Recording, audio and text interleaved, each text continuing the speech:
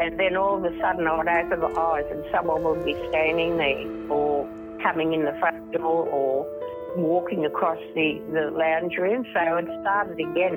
They did scare me because they would be really close to me and looking intently at me, and often I would shout and move quickly, like put my hand out to whoever or whatever to get it away from me, because it was, just so unexpected. Welcome to the Spirit Sisters podcast. My name is Karina Machado and I'm the author of Spirit Sisters, Women's True Stories of the Paranormal. In this podcast, I'll revisit the women behind my most unforgettable stories and unearth new tales to chill, intrigue, astound and offer hope.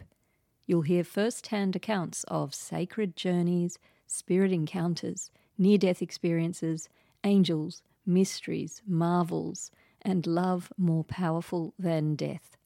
Whatever you believe about the afterlife, I invite you to open your minds and hearts as ordinary people reveal their extraordinary encounters. I acknowledge the Darawal people, who are the traditional custodians of the land of Sutherland Shire in Australia, where I live and record Spirit Sisters, and I recognise their continuing connection to lands, waters and community. I pay respect to Aboriginal and Torres Strait Islander cultures and to elders past, present and emerging. You're listening to Spirit Sisters. I'm your host, Karina Machado. It's lovely to have your company. Today, I have an original voice from my 2009 book, Spirit Sisters. My guest is Rhonda Rice, whose story encompasses various spiritual and paranormal threads. Rhonda has experienced otherworldly encounters since she was a little girl, doing her very best to cope with the tragic loss of her baby sister, Laurel. In the wake of that devastating day, an angelic encounter paved the way for a lifetime of mystical encounters. In her 30s, Rhonda had a near-death experience, and in her 50s, she began to see the visitors, as she calls them, strangers who look absolutely alive, who materialise beside her bed. Today, in her 80s, Rhonda continues to have spiritually transformative experiences. At the beginning of our conversation, Rhonda shared a story about being on a cruise just before COVID and having an accident that should have seen her seriously injured or worse.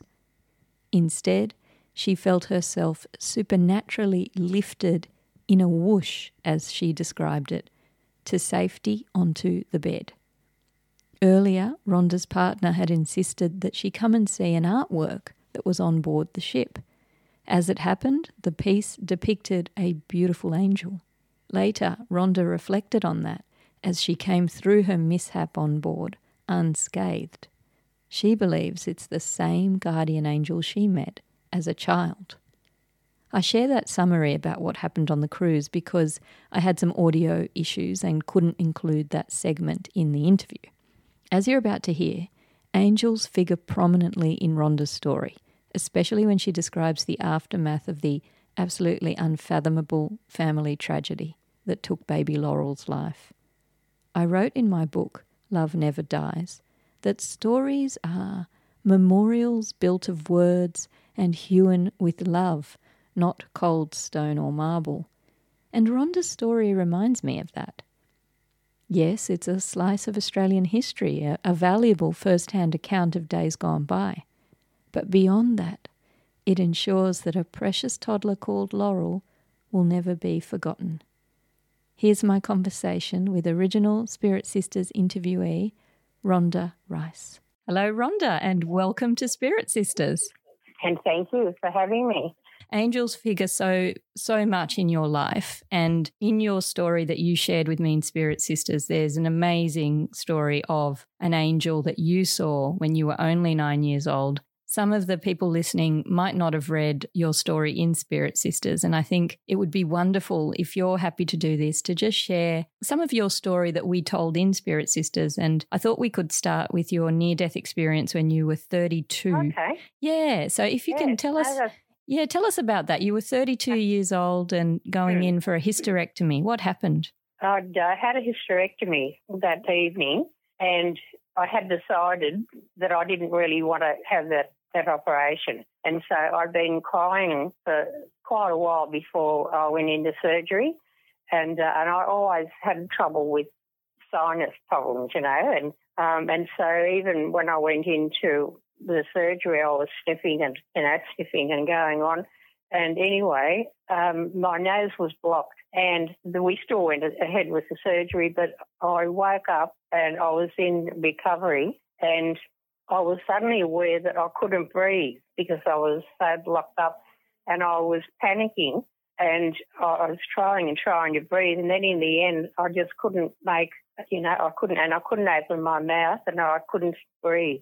And I wanted to get attention from someone, but I couldn't move. And I could hear the nurses talking, but I couldn't make anyone hear me. And then all of a sudden I thought, I'm not breathing. And then all of a sudden I thought, I'm not breathing. And why was I scared? Like this is all right. I'm not panicking. I'm not gasping. And then all of a sudden, I don't know what happened then, because the next thing I felt myself floating, and I thought, I must be dying. And I was always scared of gasping for the last breath. And then all of a sudden, I heard the girls saying, quick, she's not breathing. And I felt them put the tube into my throat, and I felt the air going into me. And then I went out to it, and next thing I was awake, and they were rubbing me down and trying to warm me up. And then I went to sleep. Now, I didn't know anything else about that until next morning, because the nurses, nobody said anything about that I'd had that, near-death experience, even as much as they knew of it. But it wasn't until the next evening when Mum came to visit me, and she said, I thought they must have cancelled the surgery. And, I said, why? And she said, because I was sitting there having my tea in the caravan where Mum lived, and she said, next thing I looked up and you were standing at the door. And she said, I said to you, oh, come on, lovey, they've cancelled your surgery. Come over and have a cup of tea. And she said, I just stayed there at the door, and she said, I was smiling, and makes me get a bit teary. And she said, you look so happy. I've never seen you look so peaceful and happy. And she said, I got up to come over to you when you just went. And, and I said, really? I said, Mum, I've got no memory of that. And she said, well, it happened. And she said, what time was your surgery? And I said, around about 6 o'clock. And she said, well, that's when I was having my cup of tea. And she said, I thought, how wonderful. Well, like, how did this happen? And I said, I had read about when a person dies, their soul sometimes go to the person nearest to them. And I did have a very close relationship with Mum. And that's the only thing I could put it down to. And I told people, and they said, oh, yeah, it's a lack of oxygen. And I said, yeah, but lack of oxygen doesn't account for how did I appear to my mum in a caravan about a couple of hours travelling away and looking like that, Some people said, well, wow, and others said, oh, no, it was your imagination. So that was my near-death experience. And the other thing behind that was when I was a young girl, we had a neighbour in the street, an old lady who was dying, and my sister and I walked past her house one day, and she called out to us and she said, come and help me. She said, I'm dying, I've got the death rattle. And she was gasping and choking and everything. And she said, quick, run and get your mum to ring the ambulance. And I thought, oh, God, that's how you die. I don't want to do that. And I was always scared from then on of dying and choking and gasping. And that's why when this happened to me after the surgery, I couldn't believe it, because I didn't think dying was like this, so peaceful. So it all had that bearing on why it was such an impossible thing that for me to be dying peacefully and then to go and see Mum, go and visit Mum. It's absolutely beautiful, Rhonda, especially I'll never forget, the moment you first told me that story more than a decade ago, and the way that you were smiling really stood out to your mum. It was a radiant smile that she saw that she hadn't ever, I don't think from what you said, she'd never seen you look like that before. That's exactly right. Yeah. How amazing that she saw you. And yes, there's a definite precedent for stories like that as well. I've heard about them. They're known as crisis apparitions, where the spirit, exactly as you said, the spirit at the final moments will go and visit a loved one and just appear to them. There are many, many wonderful stories that correlate with yours. So it's so beautiful. Well, it was a wonderful thing, and since then it made me not be afraid of dying, because up till then I always had that fear of, after seeing that poor woman, of my last minutes I thought would be terrible. And you had, as you said too, Rhonda, you and your mum shared a really beautiful, profound bond, and it was a spiritual bond as well. Tell us a little bit about your mum. And I remember you told me her name was Winifred. Yes, Winifred. And, Mum, she, in her last years, she came and lived with me, and I was her carer. And we bonded a lot then. Before that, it was more, I fretted for her, I fretted for her if ever she wasn't with me. The thing was, I overheard the family doctor telling Mum one time, he said, you should try and not be so close with Rhonda, because she's such an impressive and such a different kind of child. He said, if anything happened to you, she would literally fret herself to death. And I heard that, and I was really scared. And I tried to not always be with Mum, always as a child, always sitting on her lap, always standing near her with her arm around me. So we had that, and I was the daughter she always wanted as well. But then I was a sickly child, because after little baby Laurel that I told you about, after she died in that terrible accident, and then I had the breakdown, my mental breakdown, and that made it worse for me, because I couldn't be with Mum all the time, because I had to be in bed.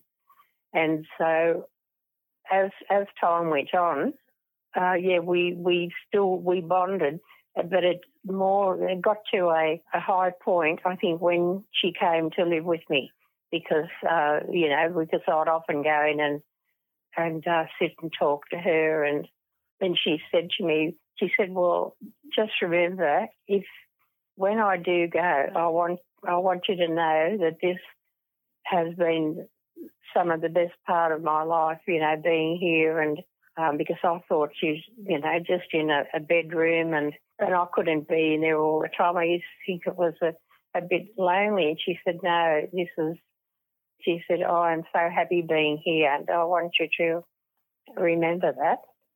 She was, I know everyone's mum is special to them, but she coped with the death of my little Laurel, and I don't know how she came through that. Let's tell the audience about that story, which is, as you say, you and your mum lived through this together. You experienced this tragedy together.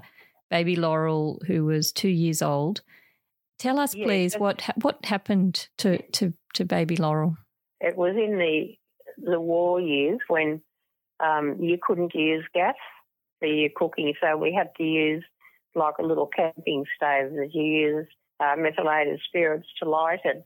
So we were all in the kitchen, getting ready for lunch, and baby Laurel was sitting in the wooden high chair near the stove, and Mum went to light the little camp oven, and when she lit it, the flame jumped up and went like poof, and she got scared and she flung her hand back, and the metho splashed onto baby Laurel, and the flame followed it, and it just engulfed her, and she started burning, and Mum tried to get her out of the high chair and she couldn't open it, and it was terrible. And my brother, Ken, who was a couple of years older than me, he grabbed some dish of water from the sink and threw it over them, and it put the fire out. And then I can remember her saying to him, rather than get a shawl for me, and so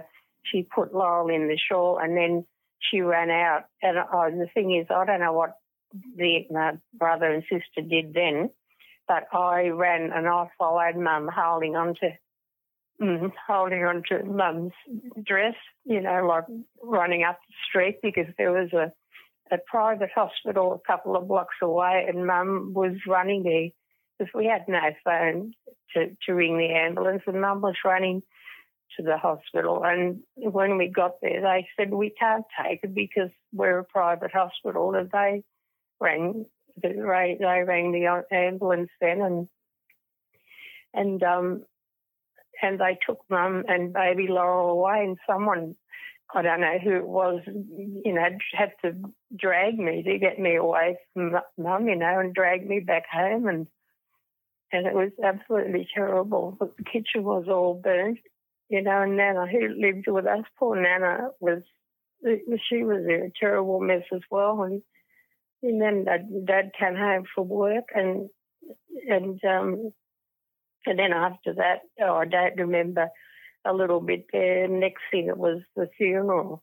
So she died, I think, 1 or 2 days after, and that was a couple of days before Christmas, and that was my 9th birthday on Boxing Day.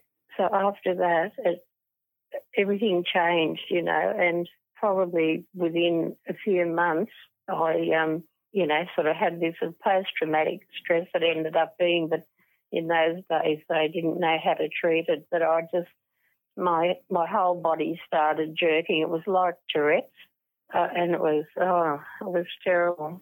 And I was making all those grunting and all these funny noises. I was absolutely, completely broken. So I was put into hospital in the children's hospital for complete rest, but I fretted so much that they brought me home, and so I just had to start trying to get better. And I think it was probably 6 or 7 months I was in bed.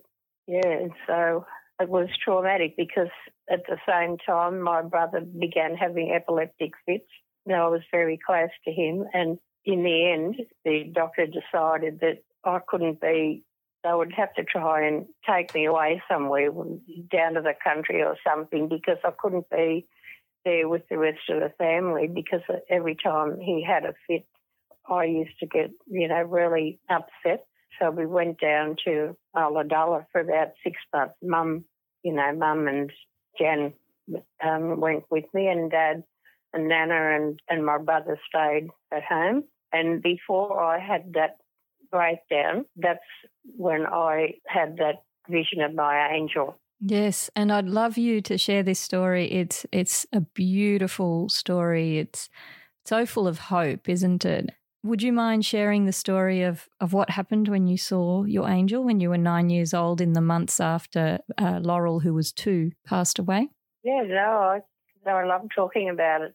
Yeah, my sister Jan and I slept in the same room, and this one night I got up to go to the toilet, I think it was, and as I stood up and looked, I saw someone standing at the head of my bed, and I, sort of got a bit of a start, but then I knew straight away it was my angel, and she was standing there, no wings, but just dressed like you see in the pictures of angels, in the long dress and she had her arms outstretched, but in like an encircling look, and she had her head a little bit to one side, and she had the most wonderful smile, and I thought, that's my angel. She was all, because it was very dark, it was about midnight, but I realised then that she had a light all around her, I was so excited and I wanted to touch her, and I moved forward to put my hand out, and I noticed that she wasn't standing on the floor, she was above the floor, and she just glided. As soon as I went to touch her, she just smiled at me a bit more and then moved back. And then I thought, no, okay, she's playing. So I thought, I'll get her this time. And I moved back again, and she moved a bit more. And I sat down on the bed and I thought, maybe I'm scaring her. I'll sit down here for a minute. But then I thought, no, I can't help it. I want to hug her, And as I went forward a bit quickly, she just moved away again, smiling, and went behind. We had heavy curtains, like velvety curtains. And then I thought, she really now is playing hiding. So I lifted the curtain out and she was gone. So I sat there, I don't know, it must be probably an hour, thinking she will come back in a minute. I don't know where she is, but she's around. So, no, but she didn't come back. And I was so excited, I couldn't sleep. And in the morning I told Mum and Dad. Mum was a more spiritual person, but Dad wasn't. But he said, well, I believe you. I believe you if you saw that. And Mum did too. And when I went to school that day, I was still so excited, and I told my schoolmates, and they took me to the head sister. And I told her, and she said, I think it might have been your baby sister came back to visit you. And I said, oh, no, this was an angel. She looked and acted like an angel. And she said, well, all I can say is something very special happened to you. I think she was the only adult, but apart from Mum and Dad, that thought that it had really happened. Every other adult said, oh, yeah, nice, that was nice, wasn't it? But later, as a scripture teacher, I would tell children in my class, and they believed me. And I said to them, well, that's the thing, children can believe. And I said, if that happened to me now, if I saw my angel like that, I probably would be scared, because as a child, you're more open to things like that. Later, I thought then that my angel appeared to me then, because within like 6 months of the accident, that's when I got sick, and I was so alone and so lonely, because I just had to be in bed the whole time. And I thought that I think that was, my angel was allowed to show herself so that I would know that I'm never alone. And that was very comforting, all of that time. That's wonderful. I love this story so much, and there are so many aspects of it that really make it the enchanting encounter that it is. One of them is that, as you say, Rhonda, you had gone through the most unimaginable trauma. The way you've described it, I was just picturing it, and your beautiful little sister, you endured that as, oh my gosh, it's just unfathomable.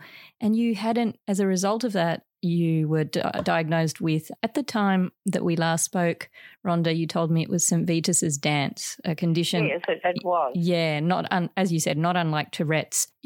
So you were very sick, you were lonely, you hadn't played. Like, it seems to me that after this, of course, with this post-traumatic stress and everything that's happened, every spark of your childhood had gone out, all the joy. But then in this moment, this angel appears. She's playing hide and seek with you, and you're suddenly excited again, and you're playing and you're joyful, and it's just such a beautiful gift, isn't it, that you received from the spirit world? I think so. And I was a very spiritual child too, because we were Catholics. I'd made my first communion, and often I would walk to school and church. The church were in the same ground, and I would often walk all the way up to go to Mass in the morning and come back home, and then have to walk up to school. And I was a really deeply religious child. I used to have religious dreams even, about being at the crucifixion, and Jesus would take one hand off the cross and he would put it down and rest it on my head, things like that. I only read something recently about children praying, and because God hears a child's prayer because they're praying from their heart. And I thought, that's how I always was.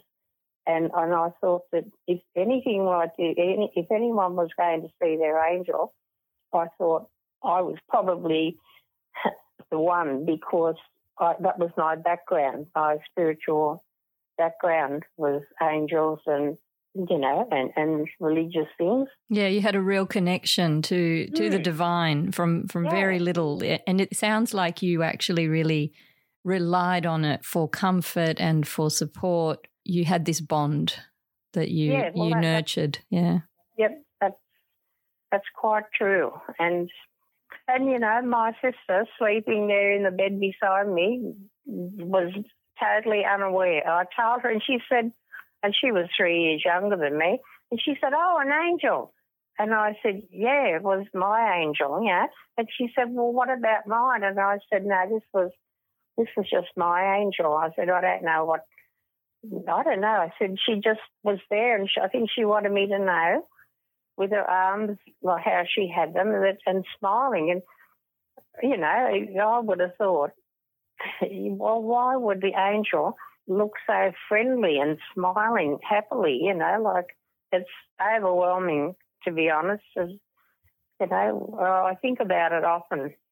I bet you do. So that was. And Rhonda, so you went on to grow up, to marry. You had 6 children. At the time of your hysterectomy, your near-death experience, you were a mother of 6. And then you went on to tell me about some other really profound but troubling experiences. When you told me about seeing these visitors, you told me about seeing the visitors. You called them my visitors. Now, please share. These are fascinating stories, and I know the audience is going to really enjoy you telling us about your visitors. Tell us, please, about who you saw, who you used to see, and whether you still see them. I haven't seen them for a while, but when I was trying to think how long ago I started seeing them, but I can't just put a time to it. But it's been over some years. Actually, one of the doctors I told about it said, "Oh, it's probably one of the tablets that you're on," and I thought, well, I don't think so. But they tried to explain it away. But it was just that I would be, usually in bed, and I probably had been asleep, and then I just opened my eyes up and I would see someone standing there, or the nice one was seeing it looked like a mother and daughter in the really old-fashioned clothes. They were just talking to each other. They just walked across the end of my bed, not on the bed, but at the end of it. They just walked across there, and I wasn't scared. I thought, what was that? And once, I think I astral travelled, and that was really weird, really, really, because I had read about that, and I thought, I don't think so. Yeah, but it did happen to me one time, because I can remember I could hear people in a meeting room somewhere, and I can remember I went through the wall, and, and things like that, and I thought, gee, you're going bonkers, But then the trouble was that the visitors would scare me, because, they would just happen. And like one time I looked and there were 2 people lying in the bed beside me, and I thought, no, this was going too far. That scared the daylights out of me. And one time I saw 3 together, but they were sort of one by one came from the hall into my bedroom. And that really scared me, because I thought, they didn't, they just looked really ghostly, white, and not horrible, but just scary. And because I remember Jeff, my partner, said, you should start writing them down. And I did write that one down, because that stood out in my mind. It was scary. I think the thing is they weren't doing anything scary. It was just the fact that all of a sudden they're there, and especially once I was on my own after my husband died, it was scary because, somebody's just standing near you looking at you, or sometimes it might be an old lady who was there, and one time it was a little girl handed me a little bunch of flowers, and just strange things, and the family know about them because I've always told the kids, and they think it's really neat but scary, and they said, "Mum, we don't want that to happen to us," and I said, "Well, I don't think it will. I don't know." I said, "I must be just more open to things like that." Rhonda, so if I could just go back a little bit and so that we can just tell the audience a little bit more about what they looked like. So I remember you telling me they were absolutely solid. Oh, yeah, solid as anything. Yeah, and that was a scary thing because if they would have looked like that you could see through them, that would be different. You'd think, well, I must have imagined that, but they were rock solid and just really ordinary, as though they should be there, and which is funny. And I didn't I'm going to say I didn't ever see them outside the room, bedroom. But in later years, now that I've had to be doing, not necessarily having a nap, but just relaxing and meditating, I often would nod off, and then all of a sudden I would open my eyes and someone would be standing there, or coming in the front door, or walking across the lounge room. So it started again. But it does seem to happen when I've been asleep, but yet I'm wide awake when it happens. And I'd love to just go back to the experience that you describe as pleasant because it's so evocative. The mother and the daughter dressed in the old-fashioned clothes, happily chatting together, strolling across. Tell us what you remember about what they were wearing, what they looked like, and your sense of what they might have been doing. Well, they looked as though they were out for a walk somewhere, but they had their bonnets and their their long dresses and their clothes. I think they were carrying little baskets, little shopping baskets. But the thing is that they just strolled across the bedroom and then they were just gone. And I think that's one of the few times when I didn't get scared. Yeah, because it just seemed so natural. Do you think you were peering into a past life or into the past or a past of yours? What do you think? I don't know, but they certainly looked as though they were meant to be there. Yeah, some of the others did as well. You described the little girl handing you a bunch of flowers. You described others looking at you, but this particular mother and daughter pair, they didn't interact with you, did they? That's right. They just were talking to each other and they just pleasantly walked on to wherever they were going. And I think that's why it wasn't scary. The others, they did scare me because they would be really close to me and looking intently at me and, and often I would shout and move quickly, like put my hand out to whoever or whatever to get it away from me, because it was, just so unexpected. Sometimes they, I don't know, it was, I was glad when it didn't happen so often, and sometimes it might happen 2 or 3 times in the one night, and, and sometimes I would see things, like oftentimes I've thought there was a spider on my bed, and that really freaked me out because I've got a thing about spiders, and that almost fell into the same category as my visitors because these were things that would just be there. And one time I saw a ladder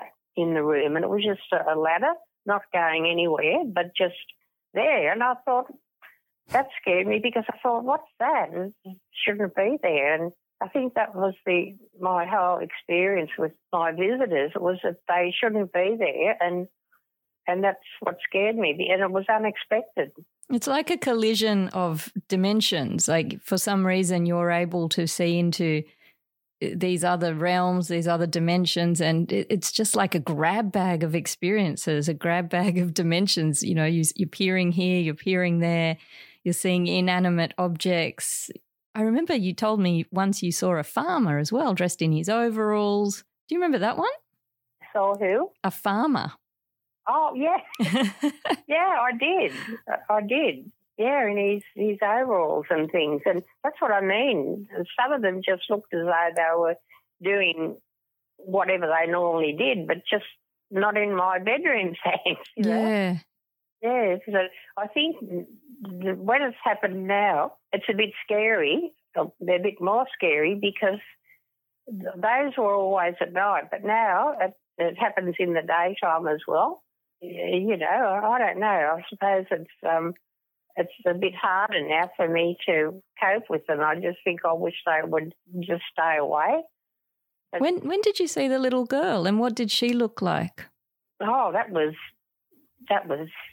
yonks ago. And she was just a pretty little girl, you know. I think she was wearing a yellow dress and she was standing beside the bed and she just smiled at me and gave me these flowers. And I wasn't scared, but I just jumped. I thought, what's happening? And there she was.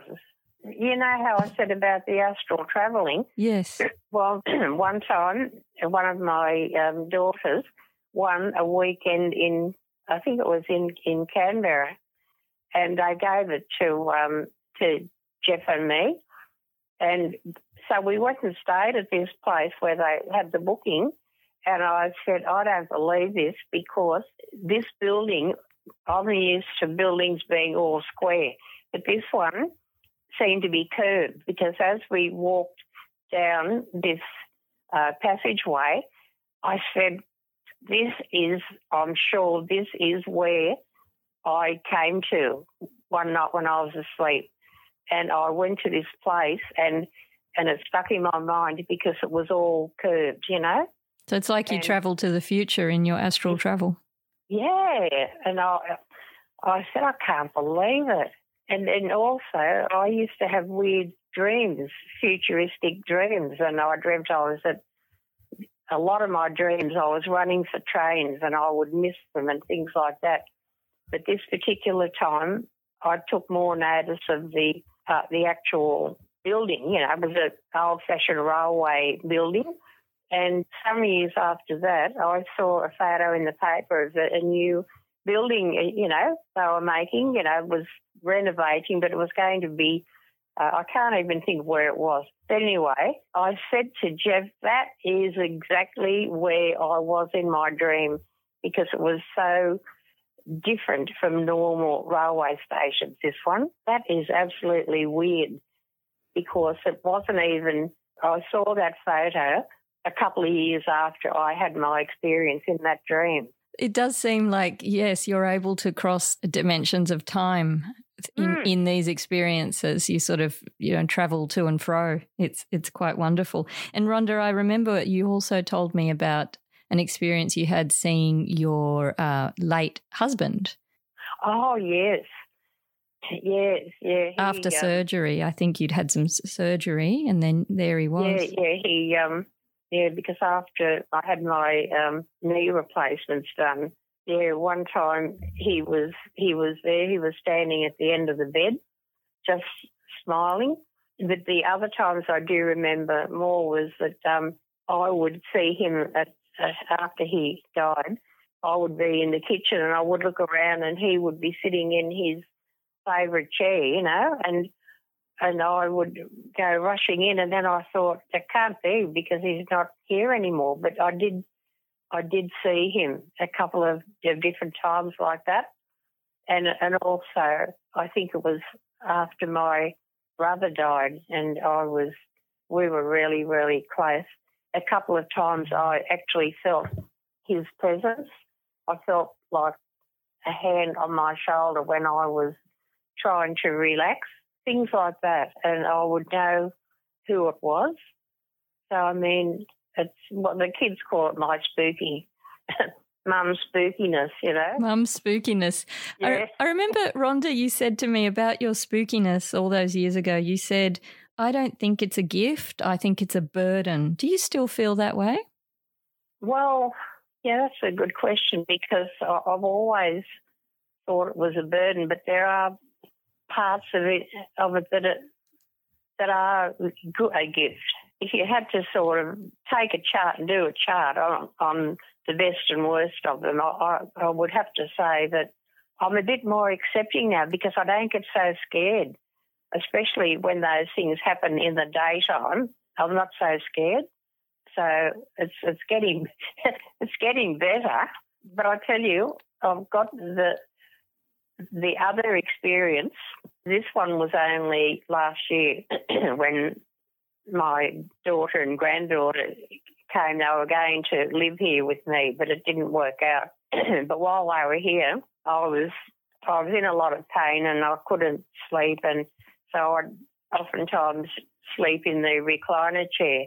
And this particular night, I got up in the dark and I went to put my little torch on. But as I stood up and turned a bit, I lost my balance and fell face down on the floor. But the thing is that as I fell on a glass table, or part of the glass table, and I could hear the glass breaking. And when I fell, and I could feel I had blood on my face, then I pressed my alarm. I've got the alarm that I wear, and I pressed it for my daughter to come out and help me. And I said, "There's blood, and broken glass, so watch out." And when they came out, they couldn't get me up. They had to ring for the ambulance, But yes, I did have some blood on my face, but it was my nose. No glass broken whatsoever. And I said, "But I heard it." And they said, "Well, it's not there, Mum." And I thought, no, this is weird. This is strange again. And I couldn't work out how that could happen. And I thought, was my angel busy again? But this time, was I seeing what would have happened if she didn't stop me? Well, I did fall on it. So I think the kids said, "Mum, with an angelic intervention like this, in that instant that I fell, she could have done something. She could have reconstructed the glass, like in an instant, put it back before I fell." It's hard to explain, but I think you know what I mean. I do. The laws of physics in our world, they just seem to dissolve in those moments and anything seems to be possible. So I do understand what you're saying, yeah. Yeah, it is hard to explain because I thought, and even today, I pushed anything, because I still sit in that chair, and I thought, look, there's nothing there. I could definitely hear glass because I thought this was going to be bad, Do you have a sense, Rhonda, that you're being looked after, that you're being, saved, for want of a better word, for a purpose, that there's some reason, that it's not your time for a particular reason? Yeah, I think so. And I've never known why, because I thought, well, why me? And those things with the one on the ship and then this one, they're totally different types of things, but still the same reasoning behind it. I was being protected because if I had fallen on that glass on my face, it could have been pretty bad. And what's fascinating about that first experience on the ship is that, remember you said your partner, Jeff, said, "Oh, come upstairs and see this." He wanted you to see this artwork, which you described it as two wings, which, wings, angels. I'm just thinking it was almost like a little hint of what was to come. I know. And that's why I thought it's almost like telling you the end of the story first. That it didn't mean anything to me then because I felt so crook when I saw the wings and I thought, yeah, all right. But then afterwards I said to Jeff, gee, you remember what you took me up on the top deck to see? And he said, yeah, the angel wings. And I said, oh, is there a message in that for us, And I said, I'm always aware of my angel's presence, but I have never felt it.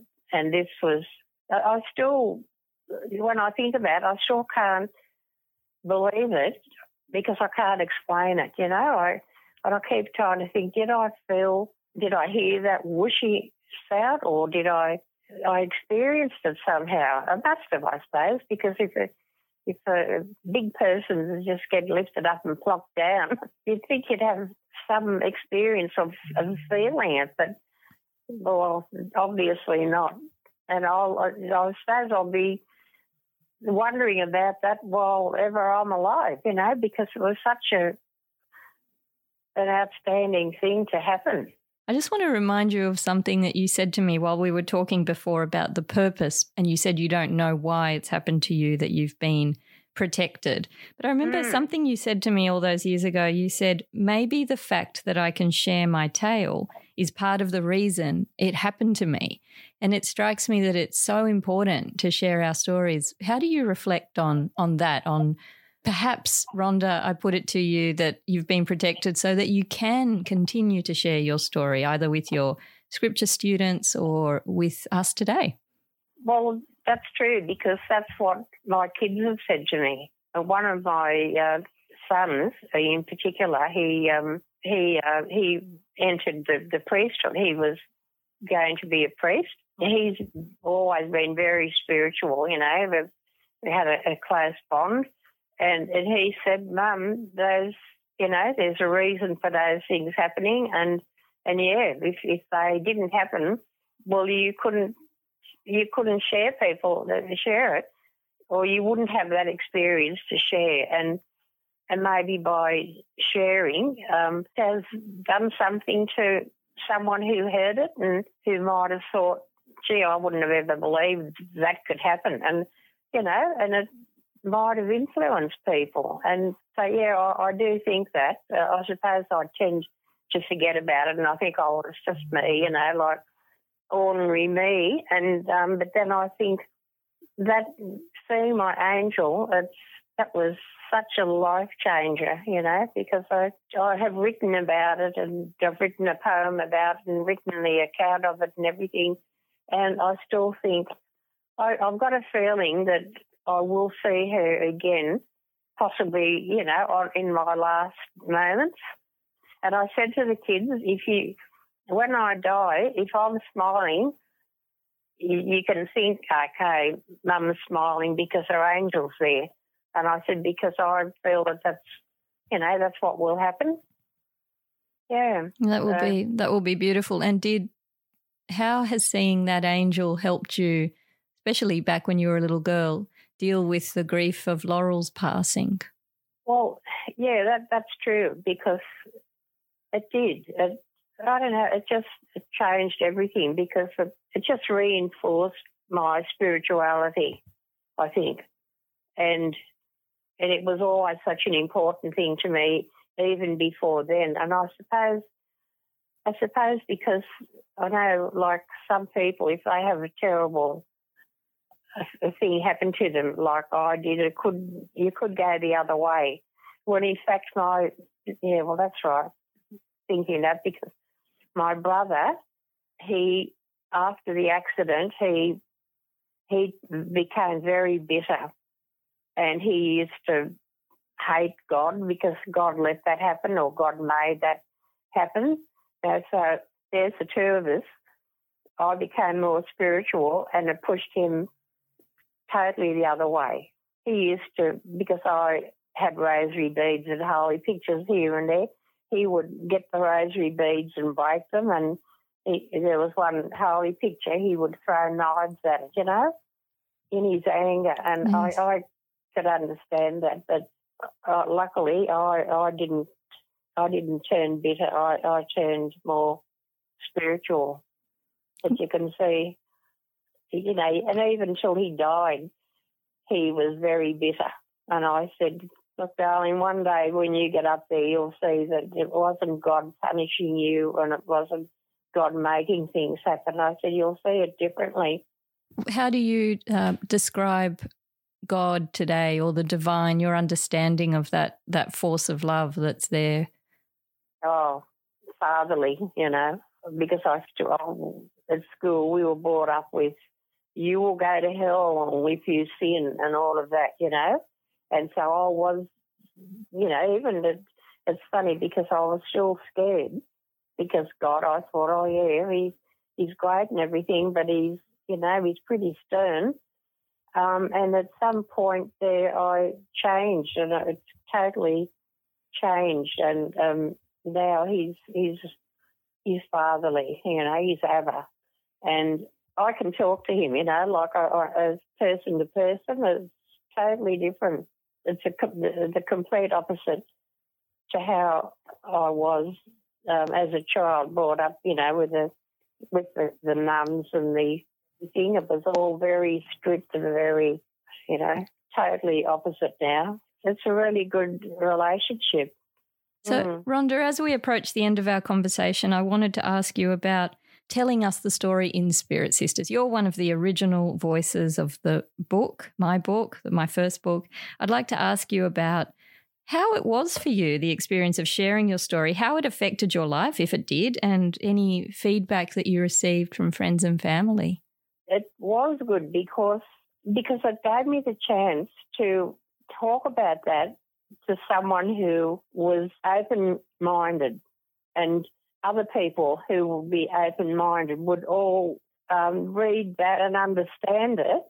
And I thought it was really freeing, I think, for me, because I was always limited as to who I could tell those things to without being laughed at or shrugged off. And it was a really great opportunity. I was just so glad that I saw when you were asking for stories, because you were doing the book, and I thought, I'm so glad I saw that. And, the funny thing is, one of my cousins rang me one day and she said, I was just browsing through the bookshop and I came across this book, Spirit Sisters. And she said, and I read through it, and she said, and I found you in it. And she said, and I said, well, bloody hell, fancy that. And she said, oh, I think it's so wonderful, because she didn't know a lot of that either, And I said, yeah, well, it's good, because she was another one who now knows and wasn't sceptical. That's so wonderful. I'm so happy that you shared that with us today. So honoured that you shared your story with me in Spirit Sisters in the book, and again today. I'm so happy to have had you on the show today, Rhonda. I wonder, is there any last message that you'd like to leave our audience with today before we sign off? Oh, well, know that I'm just glad there are more people that I've been able to talk to and share that with, because in sharing it makes I relive it, and it just makes me feel accepted, I think. Accepted and satisfied. Yeah, it does. It just makes me feel good. And I'm glad to have the opportunity to have had this today. Thank you. I really am. Thank you, Rhonda. I'm so glad that I kept the clipping out of the magazine, and and I've had it there for ages, thinking I'm going to contact you, and then thought to get on the computer and look for you. So, so glad. I'm so glad you have, and I'm sure all of our audience listening today, hearing your wonderful stories, getting introduced to your family, to Winifred, to Laurel, hearing your stories. Thank you so much, Rhonda, for your time today. And thank you, Karina, for asking me. Such a pleasure. Thank you for listening to Spirit Sisters. If you enjoyed this conversation, please subscribe so that you won't miss an episode. And don't forget to rate and review the show. Have an experience you'd like to share with me? Get in touch at my website, karinamachado.com, or find me on Facebook at Karina Machado Author. After all, there's nothing more powerful than a story.